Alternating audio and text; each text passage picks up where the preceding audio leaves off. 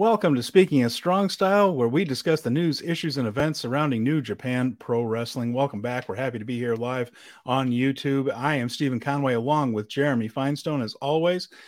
It has been one of the busier weeks I can think of in wrestling for a while, and we saw some really good stuff. Jeremy, you were at the AEW pay-per-view live. There was a raft of shows from just about every company doing really interesting stuff. This has been a fun week to be a wrestling fan. Are you caught up? Do you have your breath back? I'll be honest with you, last week I came in here guns blazing about having to watch 12 hours of wrestling, a Fantastic Mania, and then all of a sudden I got to come in here and answer like, how'd you feel about watching all that wrestling this week? And I'm like, honestly, it was pretty fucking great. It was pretty fucking great. I'm exhausted. It's one of those just like, it's a whirlwind of wrestling, and you have to take notes and be on top of everything.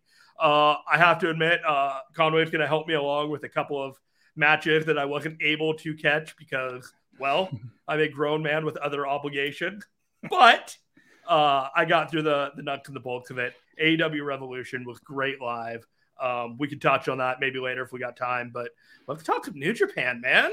Yeah, we divided and conquered a little bit. Like I said, Jeremy was in attendance there. You've had some, I mean, you've been able to, not only have you been seeing great stuff on TV, you've been at great stuff live. I mean, these people just keep coming into your backyard with these great shows. Not complaining. And it appears that I'm going to Double or Nothing now too. So this is, the streak continues, my friend. We shall continue on and sally forth with the quality. But we have plenty of New Japan to talk about. We're going to talk about the two main shows. Of course, the first two nights of the New Japan Cup, one of which was the Anniversary Show, which had a wonderful tag team title match at the end of it. Some news. We've got some hints at the Bullet Club's future, but not the full story yet. And we have some future title matches set up. So more questions than answers in a good storytelling way. They set up things that's going to pay off down the road. So we're going to take a look at those. We're also going to talk a little bit about Ring of Honor, and then we'll go into some other things from there. But if you're ready to kick in, let's just go ahead and do it. And we'll start with the fifth, the Korakuen Hall, the first night of the New Japan Cup. How about those brackets busting right out the gate? Man, I was sweating, and we're going to talk about that. So, yeah, we'll get into that whole thing. So let's Korakuen Hall on the 5th. We'll go very come up with some very quick things here. The undercard was good. There was good wrestling on this undercard, but we are going to move through it relatively quickly with just some notes because we got a lot to talk about. And so we'll start with that. The Mighty Don't Kneel. That would be Zack Sabre and Kosei Fujita in this case defeated Tama Tonga and Ryohei Oiwa in the opener. This was good stuff. Particularly from Tama Tonga and Zack Sabre Jr. He mentioned something Tama Tonga did in the post-match comments where he says he's aging in reverse. He seems to be getting younger. I think he's right. It seems like everybody he gets in the ring with it has a little bit of it has a fresh look and a fresh feel to it. So we'll see if there's anything that comes. That but it was mostly just a little match at the beginning there. And then we had Shota Umino, Ren Narita, Taguchi, and Master Wato defeating the House of Torture. House of Torture still struggling. That's part of the story that they're going. This was a little bit better than usual. Dick Togo really kind of on fire in this match. Was feeling his Wheaties. He was good in this one. After that, we had the Bullet Club, Kenta, Chase Owens, and Geto. This is Chase Owens' first time back in quite a while, beating Minoru Suzuki, El Desperado, and Yuto Nakashima. So they didn't have the full trios champion. Of course, Ren Narita was in the match before. We just mentioned that. So Nakashima was there to do the job and just to get Chase Owens over again. Package pile driver. Of course, it's going to be important, Jeremy, to have the guys in the Bullet Club around for a couple of weeks. We have some storylines. We have some twists and turns to execute. Just really impressed that Geto managed to get himself out of these multi-man tags for the next couple of weeks. Very slick on his part, I got to admit. By the way, I went back, throwback, speaking of Geto. Sure. And I've been going back and watching old matches too, and I don't know when I sleep. I don't necessarily, but I went back and saw like a 8-man tag or something from Wrestle Kingdom in 2011. That's how far back I'm going. Mm-hmm. And one of the matches on there involved Tama Tonga on one side and Geto on the other. And this was before the formation of Bullet Club or anything else. And Geto and Jado were in this match, and Geto was absolutely cut. He was in phenomenal shape. The other thing was, I didn't realize this, that Tama Tonga, when he first got to New Japan, was just doing a Jimmy Snuka gimmick.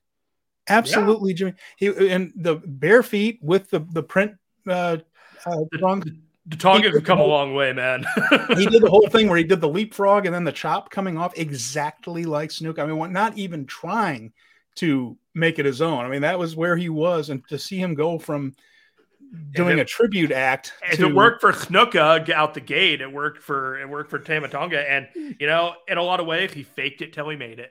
I guess so. I think that's true. Yeah. He's at the level that I believe, always felt that he could be at, but was never given the opportunity because there was so much depth at the top of the New Japan card.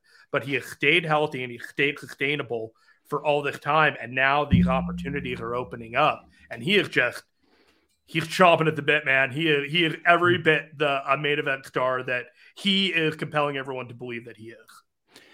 And I agree with you. He's really come on very, very strong right here and feels fresh. And Brad Reeder mentions, did Ren or Evil even get in that match? Feels like neither did. This one was quick. It was only 8 minutes. That one was 10 minutes and 4 seconds. And it was a lot of Dick Togo and a lot of Wato in that one. Wato, I think, ended up winning that one with the Vindable. So it was early matches. Some people have nights off. That's kind of how a lot of those worked, and certainly in this case. So after that, we had Shingo Takagi, Hiromu Takahashi, and Bushi taking on the Chaos Trio of Toru Yano, Yo, and Lio Rush. Now, this was a pretty standard by the numbers thing. It only went 6 minutes and 12 seconds. Shingo won it with a backslide on Yano. Never minding all of that, the stuff between Leo and Takahashi was as exciting as I was hoping it would be. And I'm really looking forward to this match. They met again on the undercard of the Anniversary Show. And the quickness of these two. Now, of course, Hiromu, as far as I know, still holds the record in the New Japan dojo in the Noge neighborhood of Tokyo as the fastest sprint. Just like he has the fastest time in the sprint in history. Leo is one of the quickest human beings I've ever seen do anything, let alone pro wrestling, as far as just that goes. And the stuff with him was really exciting. So a rather pedestrian match for the most part, except for the stuff between those two, which was a lot of fun to watch. And I keep bumping my microphone. Seasoned professional here. We have Chaos up next. I'm going to pop forward. Tomohiro Ishii, Hirooki Goto and YOSHI-HASHI. They defeated Kazuchika Okada, Hiroshi Tanahashi, and Tomoaki Honma. Take a wild guess who did the job in that one. That was Ishii over Honma. Good stuff there, but it did have a lot of steam. Okada and Tanahashi seemed to have a little bit more, that they will not sleepwalk. That's not fair, but they will go through the motions in their... Bro, they could be on their second or third gear, and they'd be other people's fourth gear. It's just one of those things that they are mechanics in the ring, and they know what to do, and they know how to get this kind of match over. And it was just a preview for the next day. It was, and it was 3 or 4 moves each usually, but they did a little bit more on this one. I think they understood the situation a little bit more. I thought that they did more in this match, and it went 13 minutes. It was a longer match than usual before Ishii finished off Honma. And then we got to the New Japan Cup. Woo! So we opened up the New Japan Cup with a match that was either going to make or break us from the very beginning. First match. Now, I said on this show last week that I thought, after we went through our whole bracket with the voting with Scott Edwards, it was a lot of fun. I thought that Naito was going to win this tournament.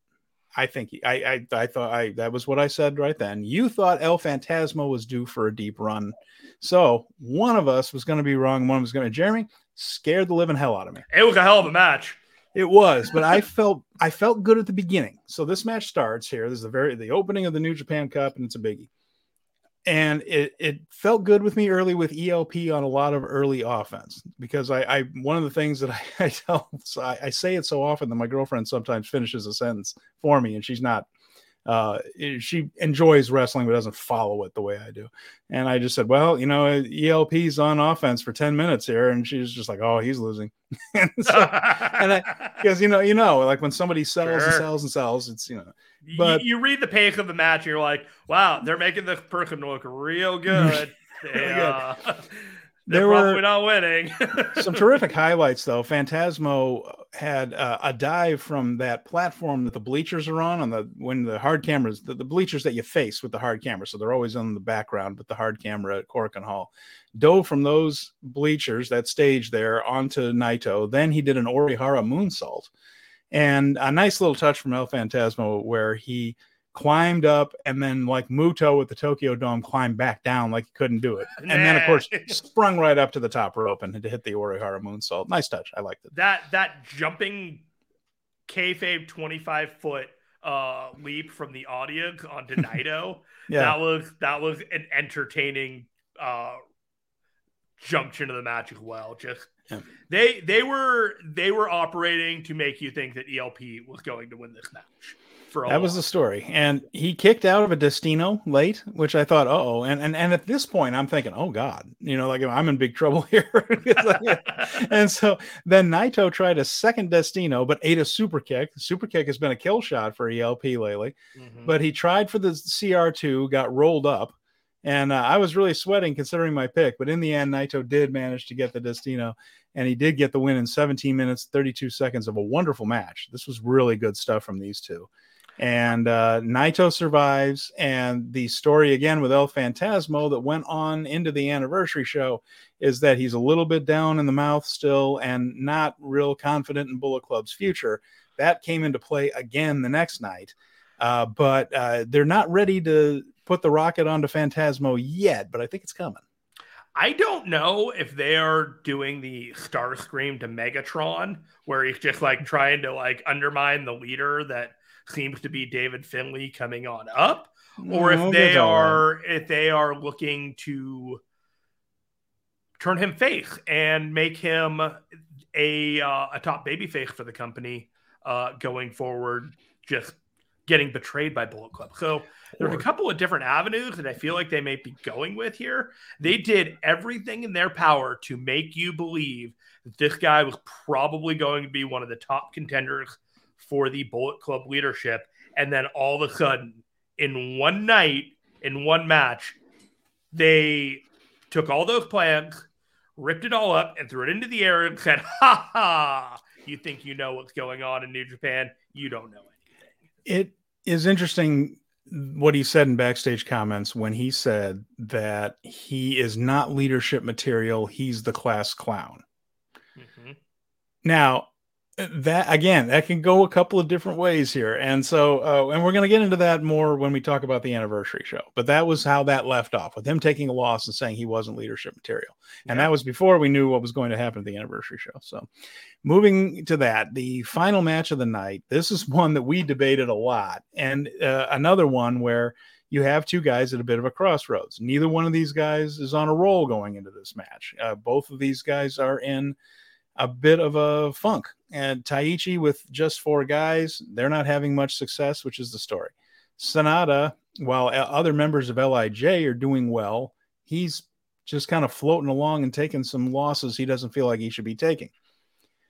Going into this one, who was going to continue his journey toward rock bottom? Who maybe is ready to get the run? We were absolutely torn on this. This was one of the closest matches to pick in the first round, wasn't it, Jeremy? Yeah. And it came down to two guys that worked a match differently. Of course, we've talked many times in this show. These guys are friends socially. They talk about how they like each other pretty openly, and to the point that I thought they were moving toward a tag team. Might still. Yeah. There was no peck popping. There was no joking before the match. Both men wrestled this like, this is important. I'm in a slump. I need to get out of this slump. No screwing around, right? Early on, there was a bare floor DDT from Taichi. He pulled up the pads, the mats there, and DDT'd SANADA on the floor. Taichi really went to work on SANADA, and SANADA was selling. There's the pattern again, right? But Taichi was verbally questioning SANADA's heart, and we had Chris Charlton translating for us, thankfully, because it did matter. And he was saying things like, come on, you don't want it, do you? You're like, you got no heart. And he was just saying these things. And then finally, after all this, SANADA fired up, and the crowd was into it. When he fired up, the crowd popped for it. He fought Taichi into the crowd and gave him a pile driver on the floor. The crowd loved that. All right. SANADA's showing a little bit of heart here. They got back in the ring. They fought until Taichi managed to get a ghetto clutch for a fabulous near fall there. There was a long skull end spot. And then he lets go of that, hits the moonsault to the back, moonsault to the front. You think, okay, there it is. This is over with. Nope. Taichi kicks out, which is I wasn't expecting. There was a super kick by Taichi that actually did get a 3 count, but it wasn't the finish. So Red Shoes had to pretend it wasn't. But it was absolutely all 3. But we're going with it. But after a series of counters, that led to SANADA hitting the Black Mephisto on Taichi, and then he hit his own move, which is new. He has a new move. What was that? It looked like a DDT. Yeah, it looked like he starts off like a Sister Abigail or a Crossroads, and instead of or a Blade Runner, that type of move where he'd kind of turn the guy over, but it ends up in a DDT position. It was something different, and he has not named it yet. He said he might need help on social media. That was the first time, right? First time we've seen it. All right. And got the pinfall there. So, it was, and Brad mentions that afterwards there was some sportsmanship there. Again, the mutual respect between these two is well established. Instead of just the fist bump, they got the full-on handshake with the eye contact. And I agree with Brad here. I'm curious to see what they're going to do with Taichi's group as they continue to just sputter. Those guys are too talented for that long term. That's not what this is. It's just them setting up something else for the future. And then, Jeremy, do you feel like maybe we accidentally somehow managed to get this right and SANADA's going to go on a long run in this tournament? I kind of thought he was already because you advocated for that early. Yeah, Taichi already had the setup for being a just 4 guy. So whatever his positioning in the 2023, he was established, but SANADA hadn't been. So if you're going to move with Taichi and just leave SANADA in the dust, you're essentially moving him lower down the card, which you don't want to do. So for me, it always felt like SANADA was the guy to move forward. Now, how far he moves forward with that bracket at Kenta and Naito, and then eventually the other bracket that could be Narita, Cobb, Evil, or Ospreay, at the very least, like he's got an uphill battle before he faces the other side of the New Japan Cup. But for now, it feels like they're starting to change with SANADA's fortunes and momentum. So that was at Korakuen Hall on the 5th. The 1,371 reported attendance there, which is a very good crowd for the way New Japan sets up Korakuen Hall. So that's a good number there. They're still not putting people up in the galleries. That's the one thing that is kind of limiting attendance there a little bit. I think when you let everybody into the joint in all nooks and or crannies, I think you can get 2,100 in that place. I think I remember seeing that back in the day before people had big sets and the gallery was still open. You could get over 2,000 in that little building, which seems amazing. I've been in Korakuen Hall. I've been lucky enough to go there, and it's a wonderful room. And if you to say that there are 2,000 people in it, it would probably surprise you. The 2,000 seat arenas are I'm a big fan. Oh yeah, it's a wonderful atmosphere, and it sounds great in there, and the history seeps out of the pores of that building. You're very aware that every company of note and every wrestler of note that has ever gone through Japan's wrestled in that building. You can just feel it for it. Yeah. And in the steps, if you take the steps, and I recommend you take the steps and not the elevator, even though it's 5 floors up, but all the autographs and the things that people have written on the walls it's just kind of a little wrestling culture thing. Speaking of steps, David Finlay's video, his new video that he has a little bit of a cut in there of him coming down the steps somewhere. And that is the San Jose Civic, in which he filmed a couple of vignettes of him doing a walk here or a walk there. But I went up and down that stairwell a few times, and I'm like, that is 100% the San Jose Civic in his video that he's walking through the hallways. A little bit of trivia there. That's pretty cool. So the next night was the Anniversary Show, the 51st anniversary of New Japan Pro Wrestling in the building in which it all began, the Ota Ward Gymnasium. And this was one, about 2,000 people here for this one. Not quite a sellout, which surprised me a little bit. But if you look at it on paper, it was a 3-match card. You had the two New Japan Cup matches and the main event, which was the tag team title match. And we're going to get through that. We're going to go through this undercard here quickly. But real quick, let me ask you this. Okay, go ahead. Was the main event your favorite match on the show? Yes, but barely. It was not mine. The last two. It was the last two. No, that tag match with the juniors. That was some good stuff. That was a good match, man. It's a good show. It was a good show. It opened up with a match that does end up, I think, mattering, even though it was just kind of a quickie there. But we had the Bullet Club of Kenta and El Phantasmo, solid opener. Kenta defeated Fujita, Kosei Fujita. Of course, he's the young lion in this match. But they foreshadowed with ELP saying that there's something in the back going on, and they kind of rushed out after the victory. In post-match comments, Phantasmo said very clearly that he was not happy about what he found in the back. We'll get to that, right? And Kenta has not taken a side at all. In fact, has had no comment on it. His post-match comments the last couple of days have been as funny as always, where he made fun of Kazuchika Okada tripping over the name of the event in the past, which did happen, where he called it the New Japan Puck instead of the New Japan Cup. Just a trip, which Kenta has seized upon and was doing that. His comments are always some of the highlights there. Kenta's really funny. But in the meantime, we don't know which side his character is on in all this. And so, that was something that we ran into there. The United Empire, Will Ospreay, Kyle. No, hold up. Fujita looked really good in this match. He looked like he was hanging with the rest of the guys. And this was the first of 3 times in the last 24 hours, 2 by Kevin Kelly and 1 on WWE, where the announcers went out of their way to call wrestlers comic book nerds in North America. And I was like, what is happening here? Why are you coming after it? Kevin Kelly, I don't know if he had he's got an axe to grind with his North American promotion and some of the wrestlers there, but he went out of the way to bury just general North American wrestlers. And I was like, this is weird. I hope we come back to this at some point. I hope this is a build to something. With that said, the rest of this match, I really, really enjoyed. I really like TMDK.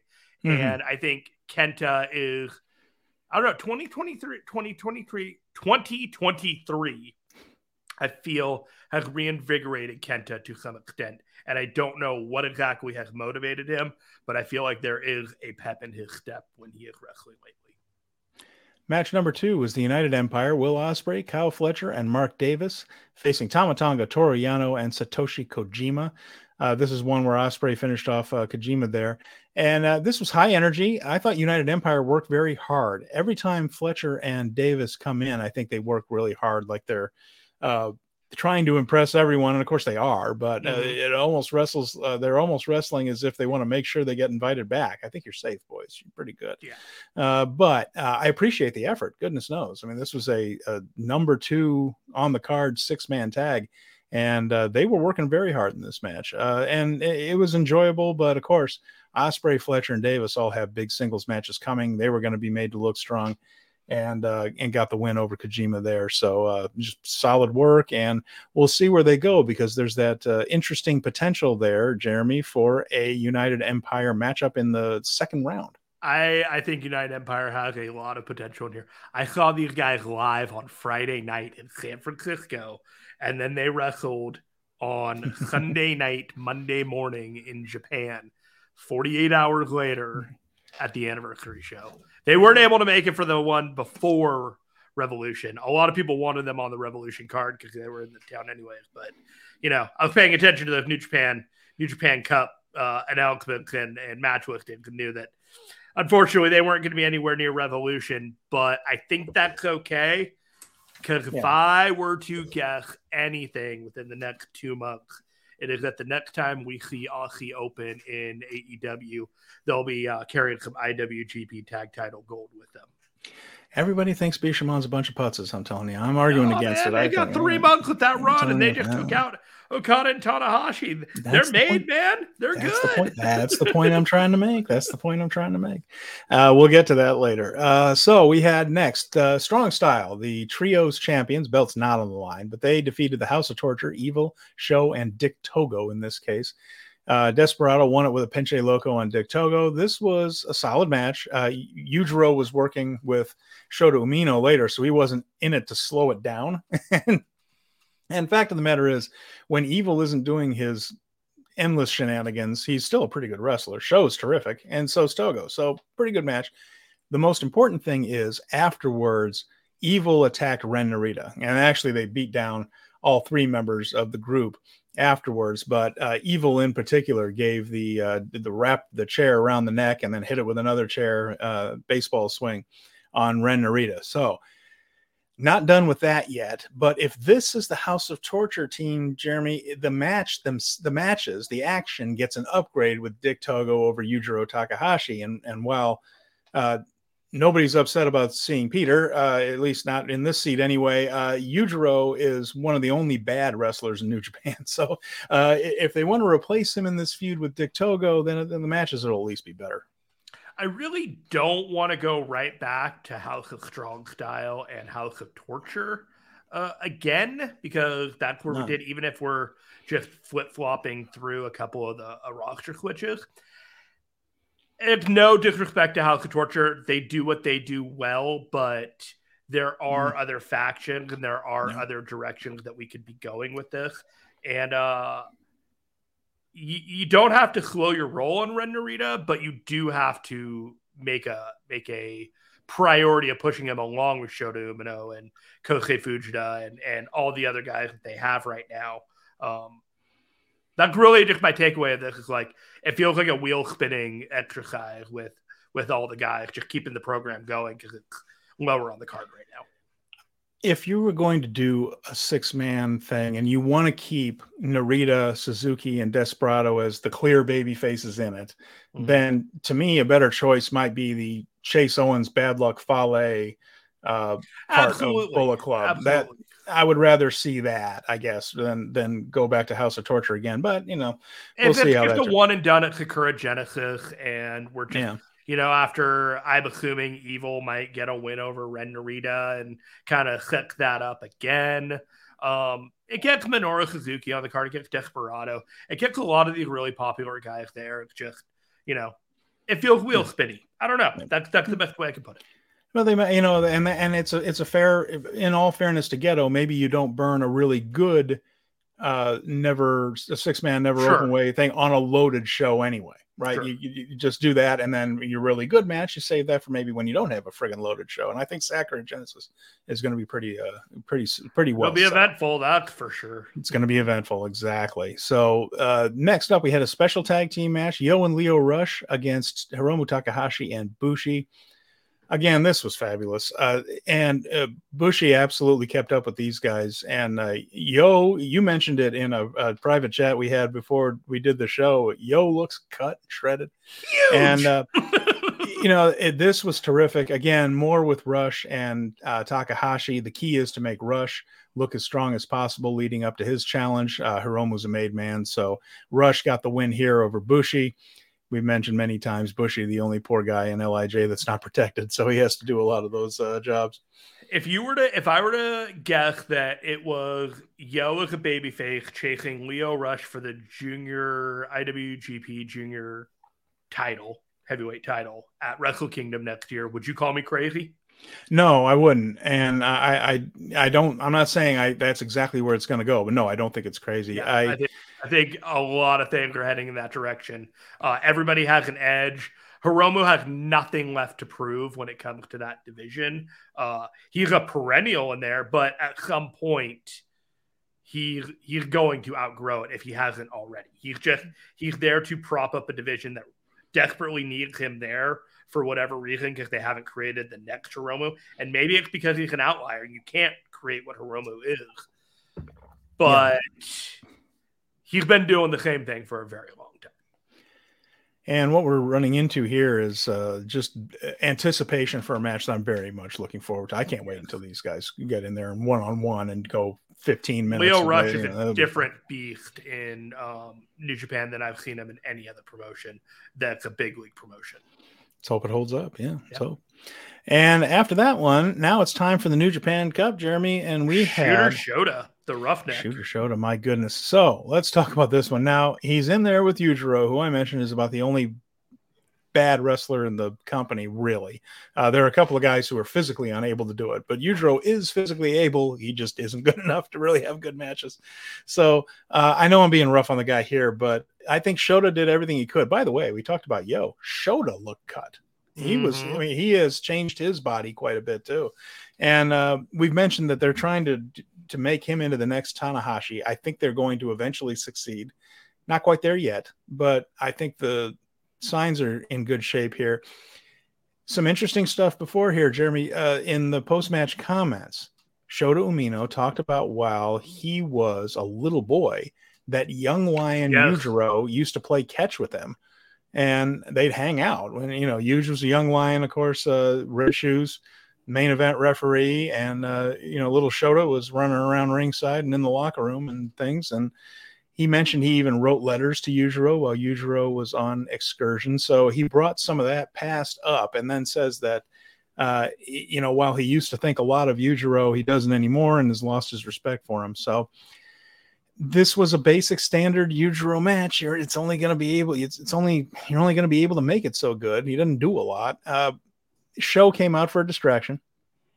Yujiro went for a low blow, but it was blocked. He managed to hit the Olympic slam, which is called the intercollegiate slam when he hits it. And then he got a pimp juice, but that was kicked out of. And then Show got the distraction again, and the low blow worked. But he set up the walking stick shot. So he went and got his big cane and tried to hit Shota with it, but Shota ducked. Then he, in a clever move, Show, sensing danger, tried to help, and instead ended up being the ropes for a satellite DDT. He just used Show to prop himself up to hit a satellite DDT on Yujiro. Then he hit the Death Rider on Show. Then he hit the Death Rider on Yujiro and got the victory. So story of this one was just overcoming House of Torture. This, like, Shota is just too much for these guys now. This, I felt, though, was a smart matchup for Shota. I still believe he's doing a deep run in this tournament and will have other big singles matches. For this one, I think it was intelligent to put him in with Yujiro. One, to get him a win. Second, no ambiguity. The issue with him facing Naito in the past is that half or most of the fans were rooting for Naito. Even the Bullet Club fans don't like House of Torture. Mm-hmm. So when he's in there with Yujiro, everyone is on Shota's side. And I think that's what he needs. He needs to have the fans just solidly like rooting for him and try to build that momentum. So I think this was a smart way to do it. And I do think that people are, I think Brad's right. I think people are in with him now. I think they're getting behind him, but having him in with House of Torture, the one thing that nobody likes, I think was a smart move. I am starting to really believe now that we are getting to talk about the next match that Shota may just end up getting a win over Zack Sabre Jr. and then cut in his track when he meets the heelish momentum of David Finlay. That seems to be what I'm reading in the tea leaves. But let's talk about that, because that is maybe the big news of this free show that got you interested because of the headline of Okada and Tanahashi defending together, but they wanted you to watch because of this. This was very intriguing to me. It wasn't a shock when Goto came out with David Finlay. I think we probably suspected that's where it was going. We mentioned on the show a couple weeks ago, Bullet Club tends to overthrow their leaders, not have a peaceful transition of power here. We weren't sure if Finlay beating up Jay White after hitting him with a shillelagh after Jay White lost his Loser Leaves New Japan match, and he was about to do the speech, which we were kind of hoping was the whole "I actually love you" people type of speech. We didn't get it. Finlay, being a dick, knocked him out first. What a jerk! And then, what. It wasn't explicitly said. Of course, Goto wasn't there and all that. So we weren't really sure, but we had a feeling, right? So when he came out, though, his hair is dyed black with some highlights in it. He's got all new outfit. Of course, was it a Rebel Club? And then Ghetto's with him. This is a good heel look for the dude. I really like the new look. And I think he looks sinister in a very good way without being cheesy. He wrestled this match very angry against Tomohiro Ishii. He was very aggressive, much more than usual. No goofiness at all. Ishii is great for this kind of match, and this is the perfect opponent to put him in with in the first round. Someone who can get over a match like that. His version of the Ushigoroshi looked terrific, and it was the finish. I thought, Jeremy, this was a good heel debut. There's more work to be done, and his next few singles matches are going to be important. but he came out aggressive. He came out looking pissed.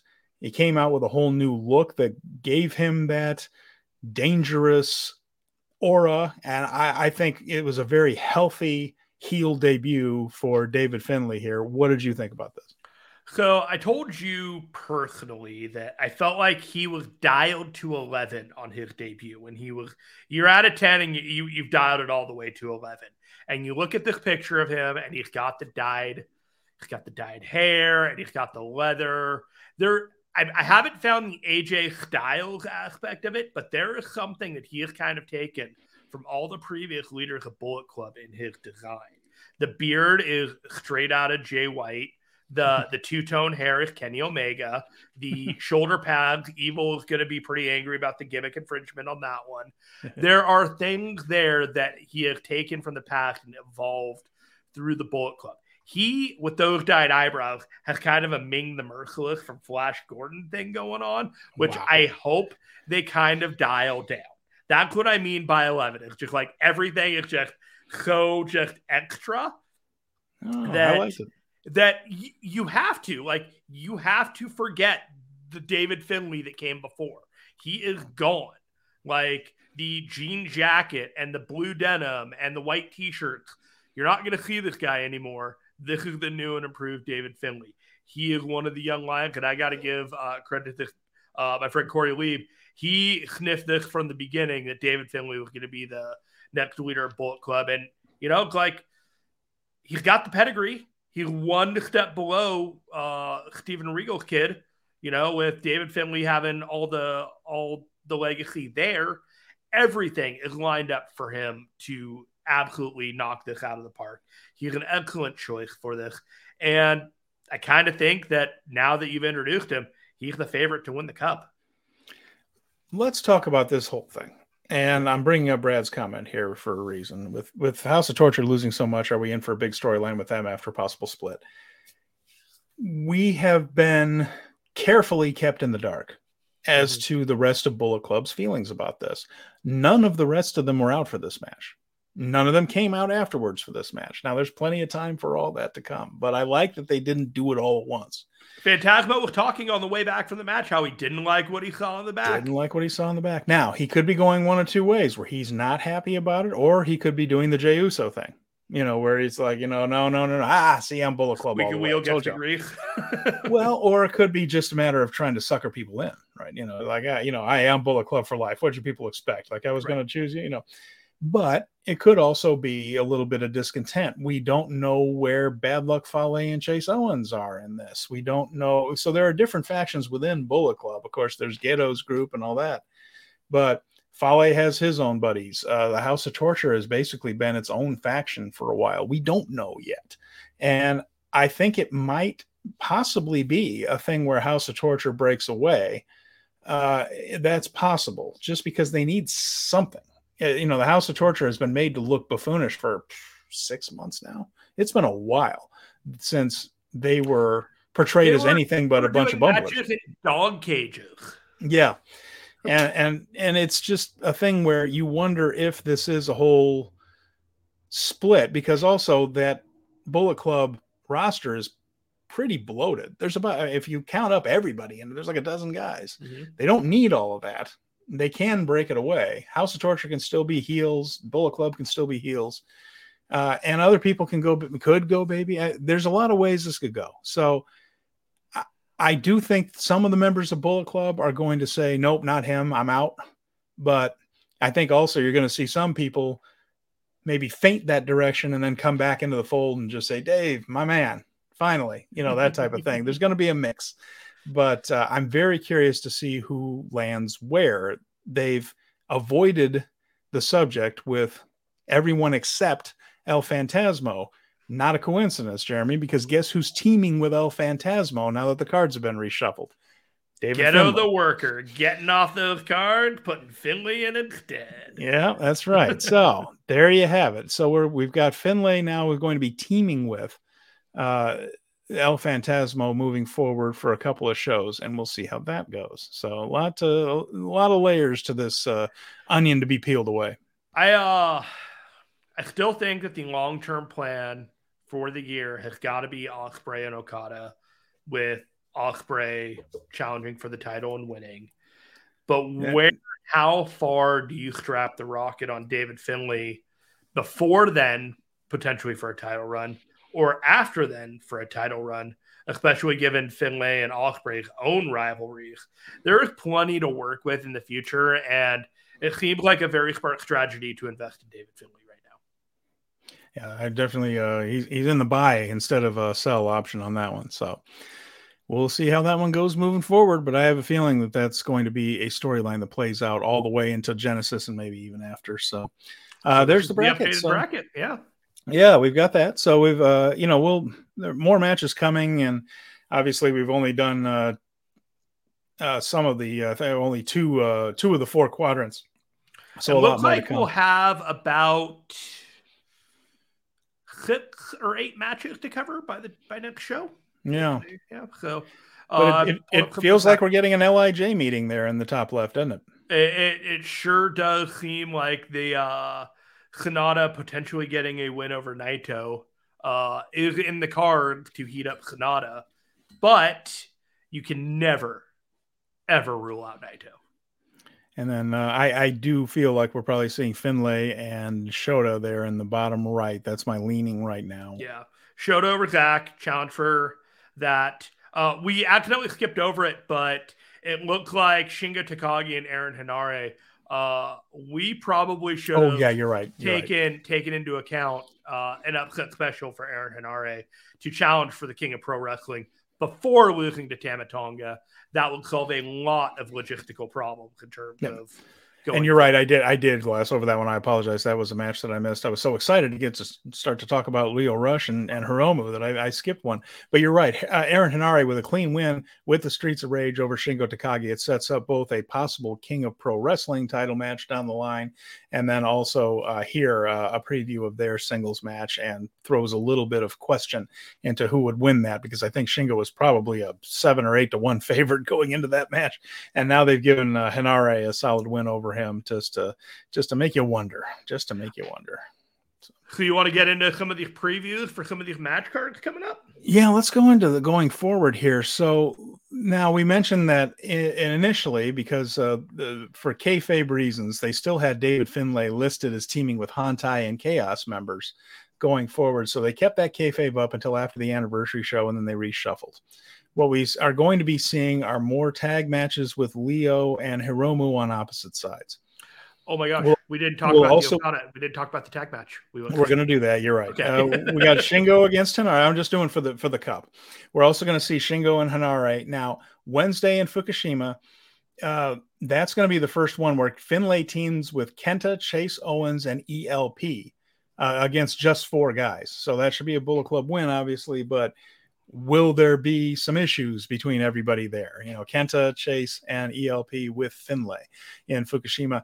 Toru Yano will face Mark Davis. Ren Narita will face Evil in the Cup matches. Friday in Yamanashi, we will have Shingo versus Henare, YOSHI-HASHI against Kyle Fletcher. And then check this out. Oh, there you go. Look at this.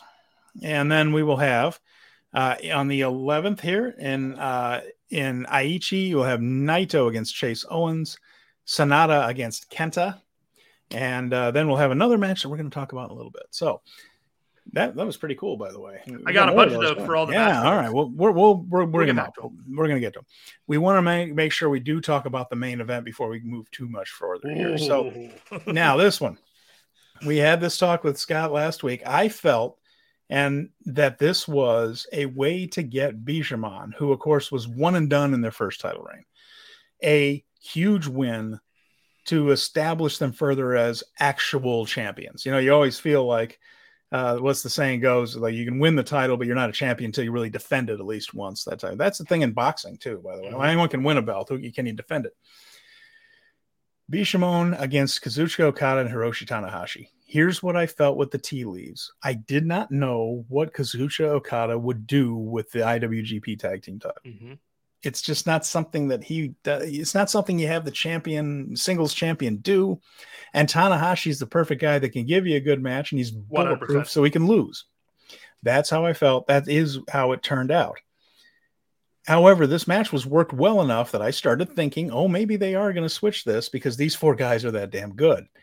So the challengers did hold a lot of the advantage early, but I didn't feel like that's the tip off it usually is, because you have to establish, no matter what, win or lose, that these two work well together. They've teamed together before. They have. And it hasn't been too successful. They don't have a good win-loss record as a team. But they wanted to make it look like they were smooth together early. And they established Okada and Tana nicely. And then later on in the match, the advantage began to even out a little bit. And at the 15-minute mark, it felt like it was anybody's game. Didn't you think, Jeremy? Or were you confident of the result anyway? I knew the result before I watched it, just because of circumstances. Mm-hmm. But your argument going into it was really compelling. Okada's got to defend that title, and going into the next few months, like, it's possible that he's carrying around 2 belts, but there were other things in play that made me think that those tag titles were going to be staying right where they were.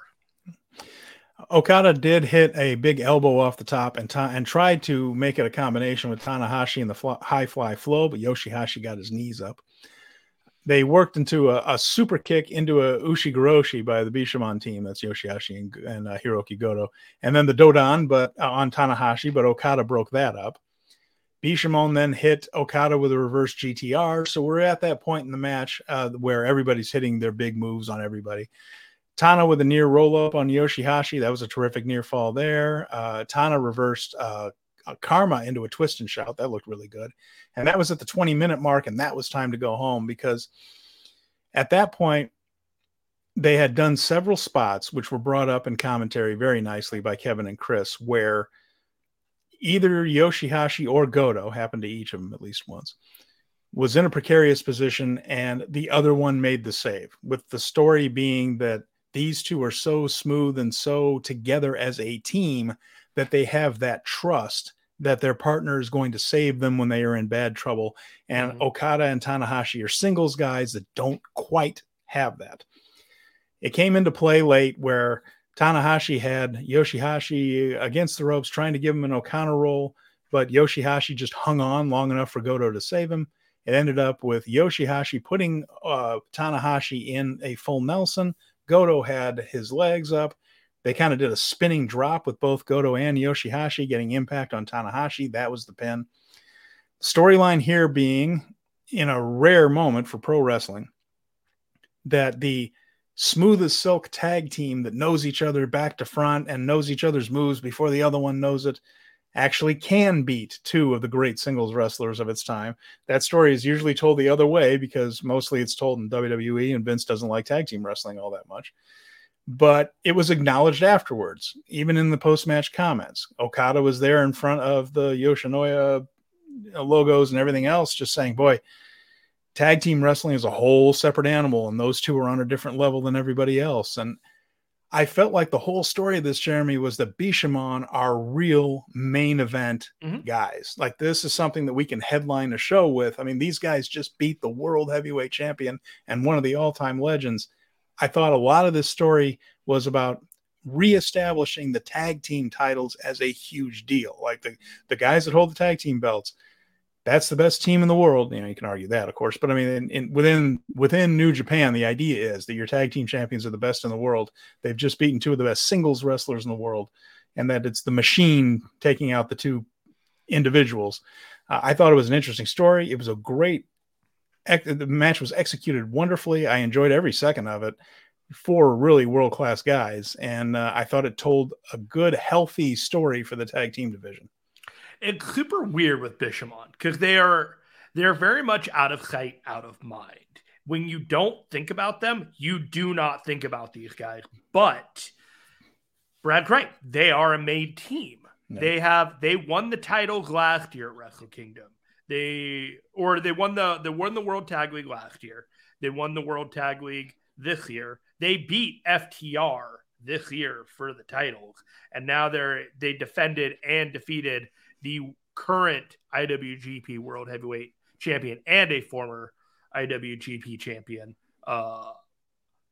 in this match. And so their confidence is reinvigorated. You can see them as performers are back to a level that, frankly, they were not wrestling at or did not have that confidence or pedigree showing in the ring on a day-to-day basis. And I said for the last year, these guys were showing up and showing out on cards when other people were checked out. So I've got nothing bad to say about them.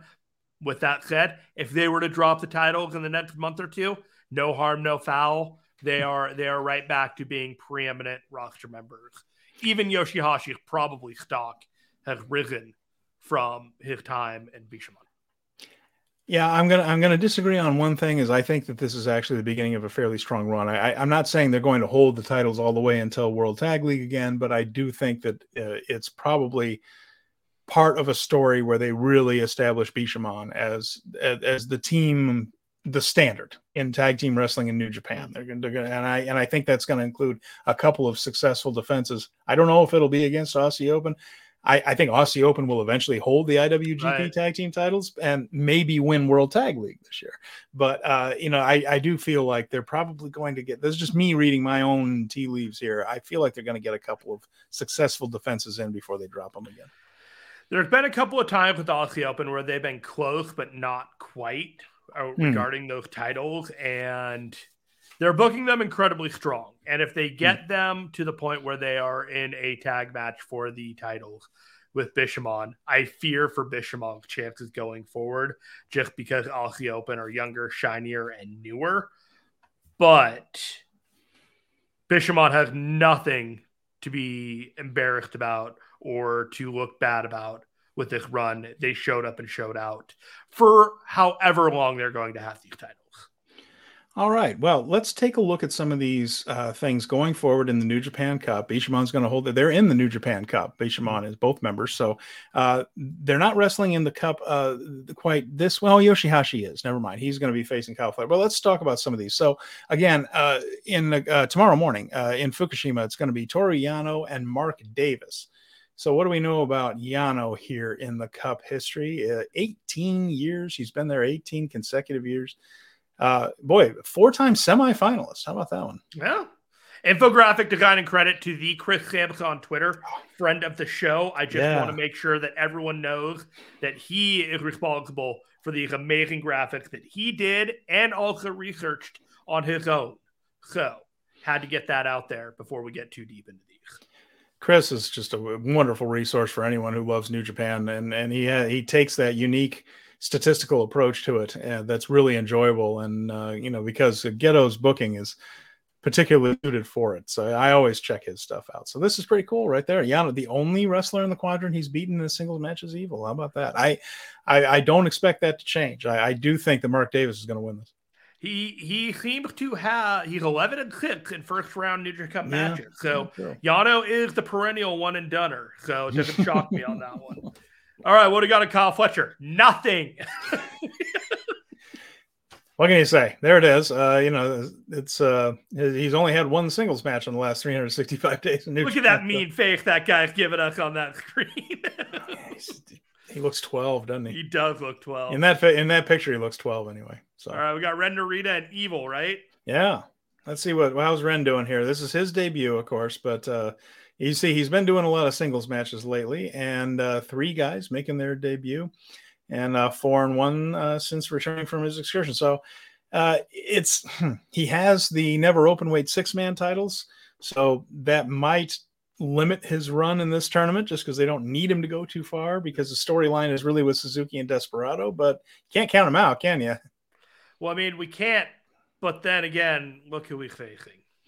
There you go. And look at that New Japan Cup record. This is a guy that they usually put over once or twice before sending him on his way. Look at those shoulder pads. Of course he's mad at Finlay. This is what the rift is going to be over. Man, stealing my look, stealing my gimmick, stealing my leadership. I'd be angry too. I'd be evil. That was beautifully done. All right. So after that, we have, I can't add to that. I certainly can't top it. Right, we got Mark Davis again. Yeah, this is his debut there. So there's Mark, and we've got that. And who else? He's a beast, and I feel somewhat scared for YOSHI-HASHI on a one-on-one match with this gentleman. To be perfectly honest. And we talked about it too, is the Bishamon after this high right here might need a new challenger. So obviously getting a win over one or both of the tag team champions in the tournament would send Aussie Open on the way to a title shot. So look at the shade in the notes. Let's see. In the third round of the New Japan, YOSHI-HASHI lost in 2 minutes flat. Third shortest match of all time.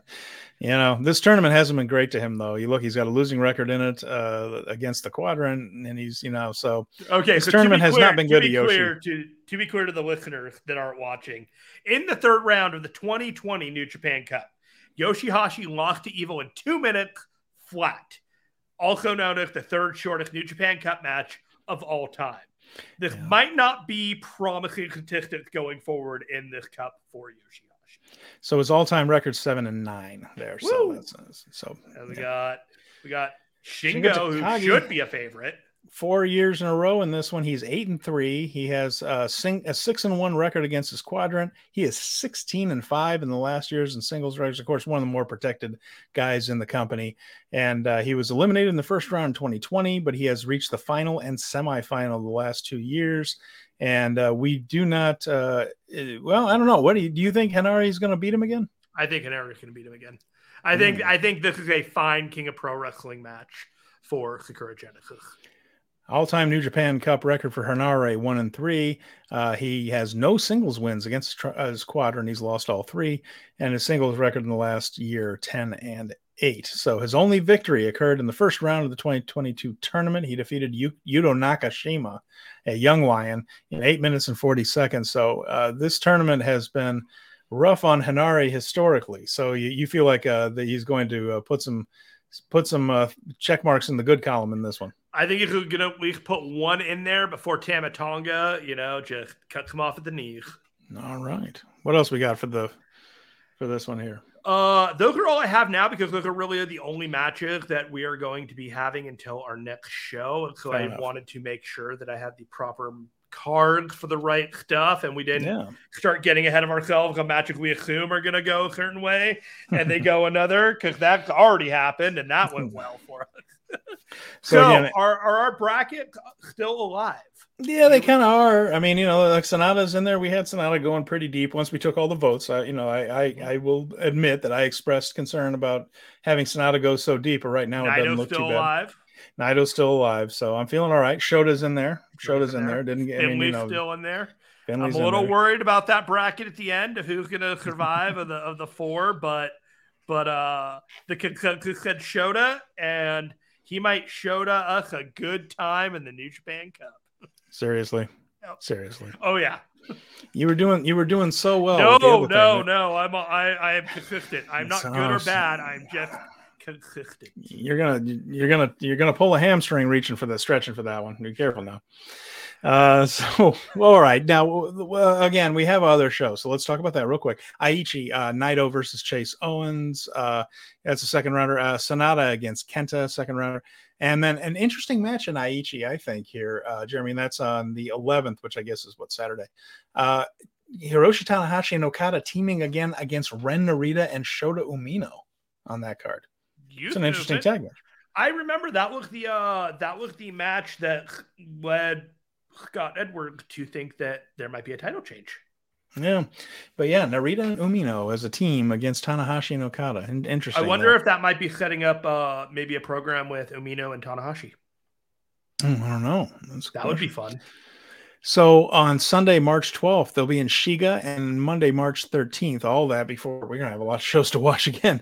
The second round matches. So for kayfabe reasons, no card has been announced for either one of those, just because theoretically we don't know what the second round matches are going to be. Therefore, we don't know who has got to go in the tag team matches. So no matches announced for those cards as of yet, except that there will be two second round matches on each. So there you have it. So, Jeremy, we've seen some people turn up on Ring of Honor from New Japan Wrestling. What are your thoughts? And what have you seen that you like, didn't like? What is coming up that you like and don't like? So, Ring of Honor. I have committed to buying the Supercard of Honor in order to potentially review it at some point for whatever reason because of the New Japan adjacency. Okay. But I did a wait and see to see if what New Japan content would be available on New Japan World for Ring of Honor. And as of right now, we have the Zack Sabre Jr. versus Blake Christian 15-minute New Japan TV title. But there is a Ring of Honor hub on New Japan World. It is in the English section, and you can find it there. It is very similar to the Impact content, in which recently they have put up Shane Hayes versus Speedball Mike Bailey, the Motor City Machine Guns versus the tag team now dubbed the ABC. Do you know who the ABC is, Stephen Conway? No, help me out on that one. Ace Austin and Chris Bay are the ABC, known as the Ace and Bay Connection. And nice. I got to tell you, that's a pretty slick nickname for a team. That's pretty good. That's pretty good. That's the kind of wit and pun that'll get you to stop dead cold in your tracks on a show like this. So we're going to get this programming, and this is important to me because I do not personally want to feel like I have to invest in Ring of Honor or Impact monetarily to watch these matches featuring New Japan talent. For this cooperation, this is much more palatable to me as a fan who casually wants to catch up with my New Japan content this way. So the one match that I was able to catch on Ring of Honor that was made available to me so far was the Zack Sabre Jr. versus Blake Christian match. Boy, Zack Sabre Jr. just comes across as such a huge star on anywhere that he goes. The slate that we have for the cover is from the Ring of Honor taping taken by J.J. Williams, and I wanted to give him credit for that. But it was an exhibition match, just like he's been doing with Clark Connors, and just a 15-minute, you know what you're getting, the strong work rate. You're not going into these matches thinking that these guys are going to beat Zack Sabre Jr. on a non-New Japan card, but that's not the point. The point is to just have good talent and good shows and, put together a Ring of Honor card that is taking the New Japan, that is taking some Impact, that is taking these talents that are all over the place and putting it together so that there is kind of a consistent forbidden door, if you will. You don't have the time and the real estate on AEW Dynamite and AEW Rampage to be doing these New Japan crossovers because you have your own product to be doing. But right now, Ring of Honor does not have a television program. They can basically just come and go as they please and put on a wrestling show and determine from that point on what they're going to do. When they get a television contract and are removed from Honor Club or potentially what they do with YouTube or whatnot, maybe that'll change. But right now, we may or may not have a little bit of a utopia in Ring of Honor, made even better by the cooperation of allowing people to watch that content on native platforms like Impact Plus or New Japan World, so that you are not feeling like it's an extra, like it's extra cost in order to breach this bigger world of wrestling and introduce to other promotions. Have you caught any of it? What are your thoughts? Well, no, I'm interested to see, of course, like everybody else, is like Tony Khan is, exactly where Ring of Honor's TV ends up, if it does end up anywhere. So, and then, like I said, we'll have to see how all that goes with New Japan guys being on there. For the most part, when they, when Finjuice challenged for the Impact Tag Team titles against the Good Brothers and things, that did turn up on New Japan World. So I haven't been sweating it in the way that New Japan usually works out something so that those matches can show up for their fans in Japan. And I find that to be a healthy thing for everybody involved. To be honest with you, it's the most Impact I've watched in a while, is those matches that come across in there. And it lets you know that there is some stuff worth watching over there. Not that I don't mean that to be insulting to the Impact, but it can remind you that, oh, maybe I should check that out on Access once in a while. So I think if done correctly and carefully and with respect to all the companies involved, it can be healthy for everyone. Yeah, I did not want New Japan World to feel like a secondary promotion that you had to pay to watch their content on another platform. That to me was my biggest hindrance towards like feeling like this was a true cooperation between two promotions. Yeah. So if you can watch Ring of Honor and you can watch, I don't know, New Japan matches where Ring of Honor guys go over there and wrestle in New Japan, I think that's going to be the true test of the cooperation here. Yeah. And seeing how that goes. Is this a one-way street? Is this a two-way street? Is this a match-by-match basis? I'm very curious about how it goes forward. Okay. Well, we'll have to look at that. Of course, the changing TV landscape, we know that MLW seems to be in a lot of trouble. There's just a lot of things, a lot of dominoes to fall in TV when it comes to real bad news. Real bad news. And then, I mean, that's not I'm sorry, real bad news. Real bad news. It's I'm surprised that took you that long to get to that. No, I did it the first time. You didn't pick it up. I didn't pick it up. With Ring of Honor, boy, another hour of programming on. I tell you what, Jeremy, wouldn't bother me a bit if some form of Ring of Honor just replaced Rampage, which right now is a show that is dying on the vine because it doesn't feel like it's. I don't watch it very often at all, and it just feels like they're not trying that hard. If it was a separate show with separate storylines that wove into AEW. Instead of feeling like WCW Thunder, if you remember that show on Thursday nights that lasted a little while, I think that might be a healthier use of resources. But again, that a lot of that depends on Turner. If Turner worries that Ring of Honor wouldn't have the same cachet AEW does, then it's a whole thing you got to talk to them about. But it was super strange because when I went to Rampage, they have to tape around, like it's just 1 hour, but you have to like give people a show. All the dark matches were all Ring of Honor adjacent programming. You had the Josh Wood, you had the Athena, you had the Willow Nightingale, Brian Cage. Everything that they were doing was all dark elevation programming for the Ring of Honor brand. And that's all well and good. And it's all just, and you can slap an AEW on there and have Ring of Honor like angles going on the YouTube show because it doesn't matter. But it also, if you're a canny fan of AEW, you look at that like, oh, this doesn't matter. Like, this isn't a big deal. And kind of killed the Cow Palace with that. But you live and you learn. I feel like we talked about it in other shows, but it felt like the Cow Palace was a bucket list item that Tony wanted to run and get it out of the system. And I hope he's gotten it out of the system and he runs somewhere else instead. It's a very historic building. Of course, most people know. Still historic. It's ancient. Well, yeah, it'll be historic until they knock it over. But this was the company that Roy Shire's promotion ran their shows in for decades in San Francisco. Of course, Ray Stevens, Pat Patterson, the Samoans. Funny story about the Samoans out of San Francisco. If you were here, like the Samoans, Afa and Sika were wrestling fans that would go to the Cow Palace and fight with the heels all the time. Like they were so into it, they would fight with the heels. And there's a story, it might be apocryphal, but I cannot believe it, that they went to Pat Patterson and Ray Stevens, who were the top heels at the time, and just said, hey, those kids that are always getting in trouble and fighting you guys and things. Well, we're look, don't be mad, but we're going to bring them in and trade them. And their reaction was, oh, thank God I can take work punches from them now.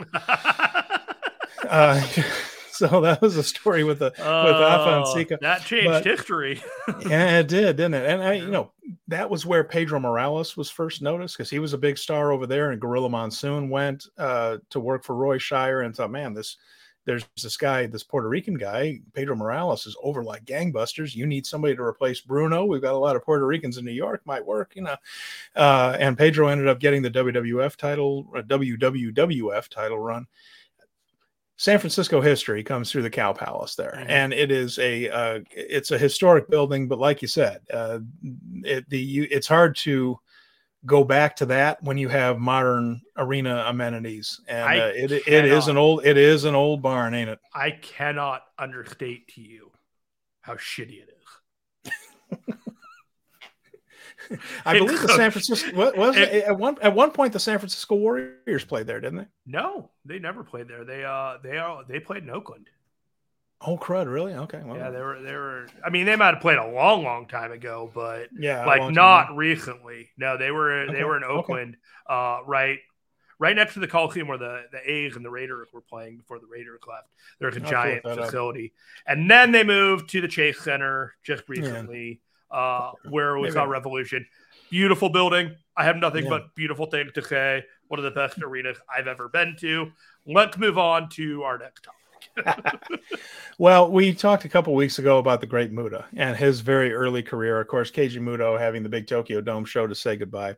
Wanted to talk a little bit more Muto history here, if you don't mind. And one of the things where we wanted to speak of, we left off when he went on excursion, and he had gone through a little bit of Florida, but he had gone through mostly Texas and Puerto Rico.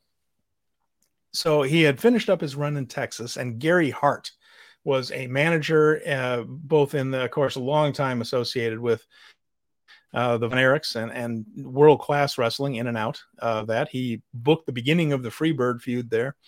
And then left not too long, but just as that one kind of got cooking. But Hart was always around, and he ended up returning back to Texas and being part of the great Muta there. Now, of course, he was Super Black Ninja in which had to do with his outfit there, the Super Black Ninja in World Class.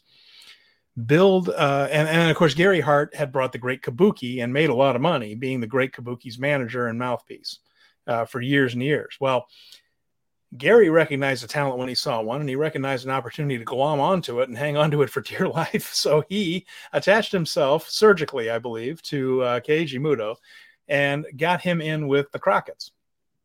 So he moved over to World Championship Wrestling from Texas. And of course, the world-class territory was starting to die out, to be honest. Of course, a lot of tragedies with the Von Erichs and all the things that happened there as that company began to fall apart. And time to leave.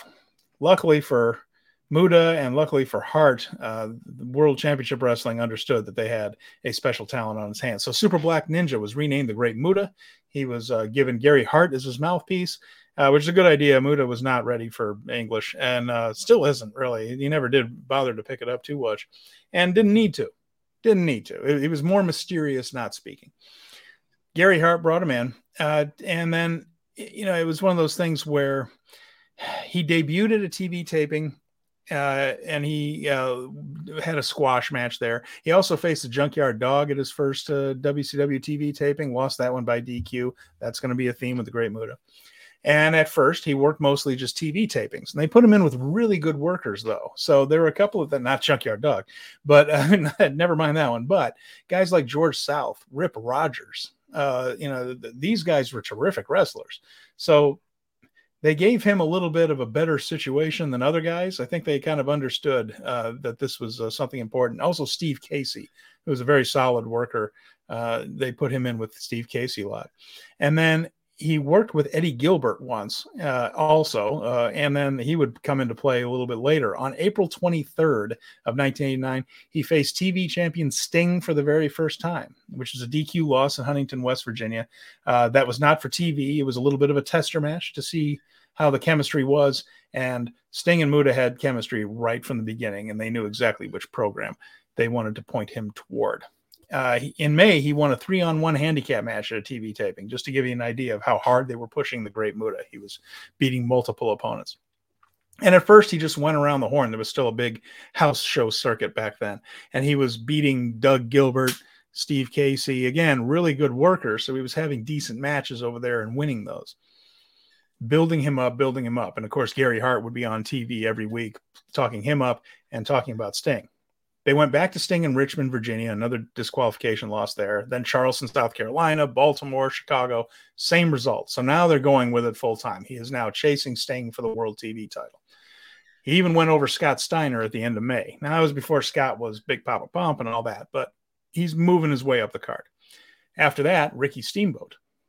More DQ losses, but with opponents like Sting, Steamboat, Steiner, Eddie Gilbert, it showed that they were really into what they were seeing. Like, this was a guy that they were taking very, very seriously. They moved into the Great American Bash Tour. Now, what they did with this one was, again, Gary Hart's calling out Sting constantly. You're scared of the Great Muta. The Great Muta is going to get you, and all this stuff. they came up with these things that are called Dragon Shi matches. That's a SHI, Dragon Shi matches that involve fire. Because of course he was using the mist and things. And through most of the Great American Bash Tour in 1989, he was beating Eddie Gilbert by count out in these Dragon Shi matches. So he would shoot the fireball at Gilbert and he would get counted out. And all along, Gary Hart is challenging Sting over and over again, saying Muta's after him. And what happened was Eddie Gilbert was the one that kind of stepped in front of Sting and saying, I'll take your guy on, which of course was, the number 4 babyface, number 5 babyface losing to the guy on the way to the number 1 guy. Fair enough. Sure. At the Bash, Muta also beat Scott Hall in Marietta, Georgia. And I don't even know if he was the Diamond Stud yet at that point. I think he might have still been just Scott Hall. Rick Steiner in Springfield, Massachusetts. Yeah. Randy Rose in Memphis at the Mid-South Coliseum. That's of course, that's the home base of the Memphis territory. Randy Rose was a big Memphis. I had runs in Memphis before. They did. I thought this was funny. Instead of doing the Dragon Shi match, they did a coal miner's glove match with Eddie Gilbert in Philadelphia, probably because Philadelphia was like, no fire in our building. We don't want fire in here.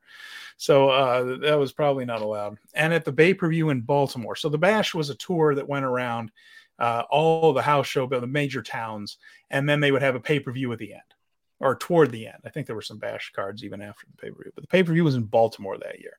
And Sting beat Great Muta to hand him his first non-disqualification loss in a TV title match. That was Muta's first job, so to speak. Every other loss had been by DQ, probably because he blew mist on somebody or threw fire or Gary Hart interfered, that type of thing. They protected him. He lost, but he didn't get beat. And I thought this was interesting, that pay-per-view in Baltimore. Would you like to hear some of the other matches? Just to put it in context.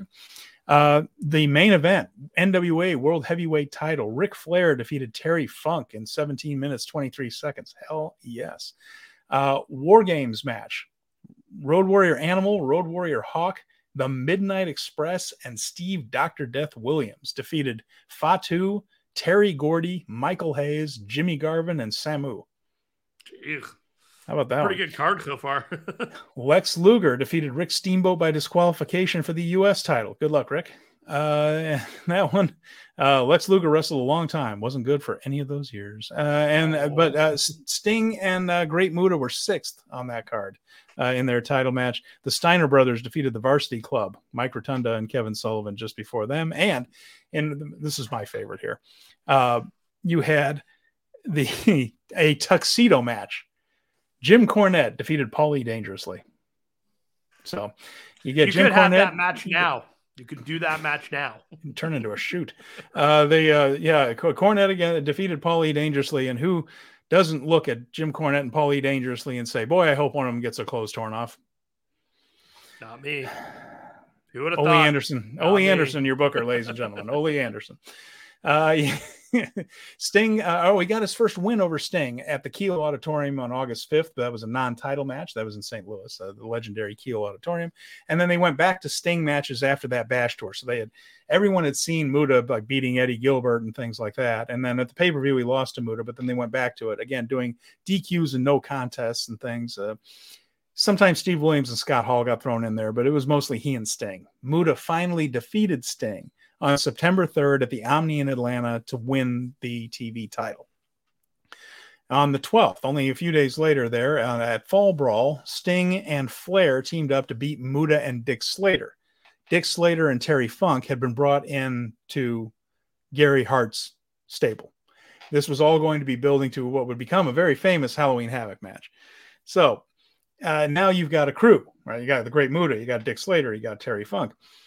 He defended the TV title against Sting, Dick Murdoch, losing almost every time by disqualification. Right? If you look down the results there, it was just DQ, DQ, DQ. But he was still the champion. He faced Flair in a singles match for the first time in Baltimore on October 14th. Guess the finish. You're right. It's DQ. He started working tags with Slater and Funk against various combinations of Ric Flair, Brian Pillman, and Sting. And then at Halloween Havoc, they had the Thunderdome cage match. Do you remember this? No. So get ready for this one. Just to make sure we book the living shit out of this. Listen to this one. So we have a Thunderdome cage match. This is, and get ready for it, an electrified steel cage. Now, It's an electrified cage. Tina Turner around? Ric Flair and Sting facing Terry Funk and the Great Muta. Each team has a guy with a towel. Of course, it's Gary Hart for the heels, and it's Ole Anderson for the baby faces. The guest referee for this is Bruno Sammartino. So there you go. That's the main event, the Thunderdome cage match. So the thing ended up with Terry Funk and Ric Flair's figure four. Before we get to the finish, there was a moment actually where some of the decorations, they had this, it was, keep in mind, this is like in the late 80s WCW, so everything was very plastic and cheesy. It had an aesthetic that you know of, yeah. So part of the damn set caught fire on the cage, in the electrified cage. So they're looking at this and they're like, how do we put out this daggone fire? And Muta actually climbed up what was supposed to be an electrified cage, but it kind of gave it away. The damn thing was on fire. Had to do something about this. So he just climbed the cage and blew mist on the fire and put it out. So considering the situation, that did look pretty cool. I mean, that's one way to break kayfabe and keep kayfabe at the same time. So, yeah, a little bit, right? Yeah. On the other hand, what are you going to do? Cancel the match? You cancel the match? Muta's mist is more powerful than an electrical cage. An electrical cage.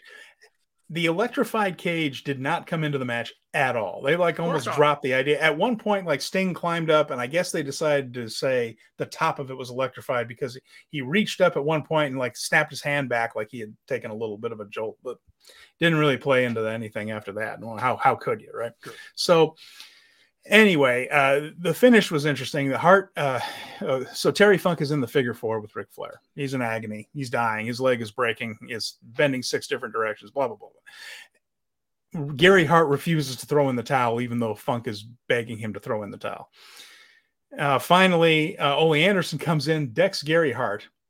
The towel flies out of Hart's hand and lands on Bruno Sammartino's shoulder, who sees it and calls for the bell because obviously Gary Hart threw in the towel. So they even did a screw job on that. So, I love and hate pro wrestling all at once sometimes. By November, Muta had moved on to Ric Flair. So the Sting part of this feud had kind of worked itself out. Everybody had seen it a couple of times now around the horn. So he moved on to singles matches with Ric Flair across the board. More DQ losses. Ole Anderson had a pattern as a booker. He didn't want to beat Muta very much at all. But late in November of that year, after coming in February, the losses started to get a little cleaner. Fewer disqualifications. In Starrcade 89, there was an Iron Man tournament where it was a round robin with 4 singles wrestlers and 4 tag teams. And what would happen is they would each face the other people in the round robin. So it was a one-night round robin. So you would have 3 matches. And Muta went 0-3. He lost to Flair, Sting, and Lex Luger. So writing is on the wall at this point. Yeah, that makes sense. His final record, for a legendary run, he's known as being the Great Muta in the United States. If you mention Great Muta, a lot of people know him. His record was 58 wins, 69 losses, and 7 draws, despite being heavily pushed the whole time because he did so many DQ finishes. And if you can create a lasting memory, it doesn't matter some of those winter losses. Yeah. Well, nobody had seen anything like him before. I remember when Muta came in, the handspring elbow. No one in the United States had done anything like that. He still has a cool looking elbow drop where he kind of comes off the ropes and he does that, just the way he steps and the way he drops. And I always said that Keiji Muto / Great Muta was one of the more explosive wrestlers. The way he moved, he could go from 0 to 60 like nobody else. When he would just snap that thing up in that very quick backbreaker and then scamper up the ropes and hit that thing. No one had the fast twitch like he did, that fast twitch muscles like he did. And so he looked different and he worked different, certainly than a lot of people think that when they think Japanese wrestlers, they go to Mr. Saito and Mr. Fuji throwing salt in the WWF. And Saito in that team was a terrific wrestler, but WWF style was that you're kick and punch and throw salt. So that was what we were used to with Japanese wrestlers. So Muto looked different. Certainly Great Kabuki didn't do a whole lot either. Again, just kind of short little karate moves and mist and all that. So he looked different. In January 2nd, 1990, he lost the TV title to Arn Anderson. And after that, they brought in Kendo Nagasaki, who he was associated with early in his run in the United States. He was brought in to pair up with Muta and Buzz Sawyer and things, and they just pretty much just kind of lost on the way out. So his last match of his WCW run was almost a year to the day from his first one. Not quite a year, but it was in Corpus Christi, a cage match loss with Buzz Sawyer and the Dragon Master to Flair, Ole, and Arn. And then it was time to head back to Japan. So he came back a little while later, and it was interesting to hear. Now, we mentioned when he left, he was in the mix with Antonio Inoki and Tatsumi Fujinami and Kengo Kimura. He left as a pretty big star, and then was gone for another year. But this is he was really poised to take the top spot then, and we're going to talk about that next time as to what happened to him there and where New Japan was at the time. Because when he came back, there was a new kid in the opening matches when he returned to Japan named Minoru Suzuki. So, by the way, I just thought that was interesting. So by the time he comes back, it's Minoru Suzuki as the young lion, to give you an idea of the time frame we're talking about here.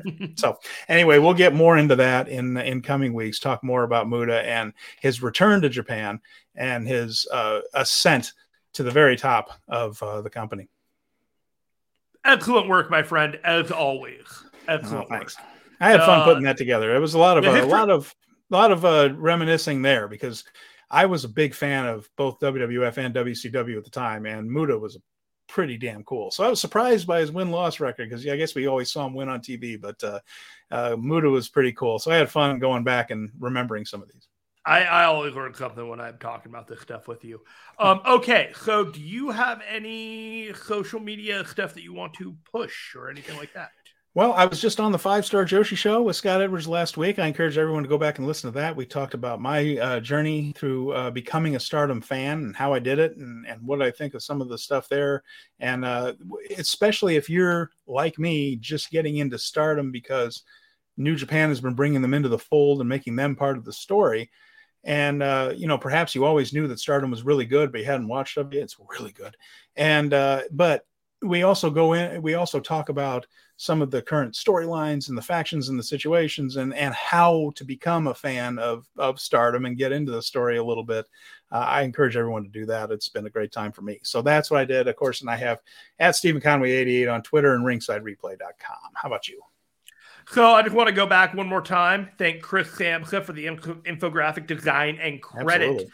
Very cool. Really helpful information there. Title photography, credit to JJ Williams, Wrestling Observer newsletter, where you see that amazing Zack Sabre Jr. photo from Ring of Honor. We have a Discord. The Discord is now live. Invites public are closed, but if you would like to join, email gg@fightgamemedia.com. Tell him that you heard it on the Speaking of Strong Style show, and he will get you set up into the Discord.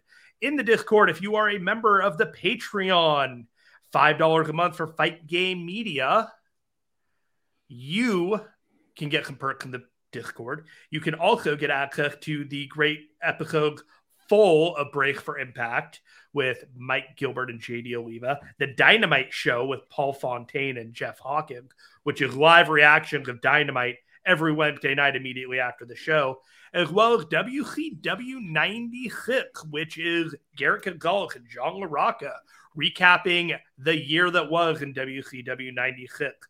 These are all the things that we offer to you at Fight Game Media. I have done my hard push. I'm calling it a day. Steven, take it out. All right. Thank you very much for watching, everybody. And of course, the podcast version of this will be up soon. And for Jeremy Finestone, I'm Stephen Conway. Thank you again for joining us for Speaking of Strong Style. Plenty of shows coming up next week. It's going to be a lot to talk about. Make sure you join us here live, and we will see you then. Take care, and we'll be back with more soon.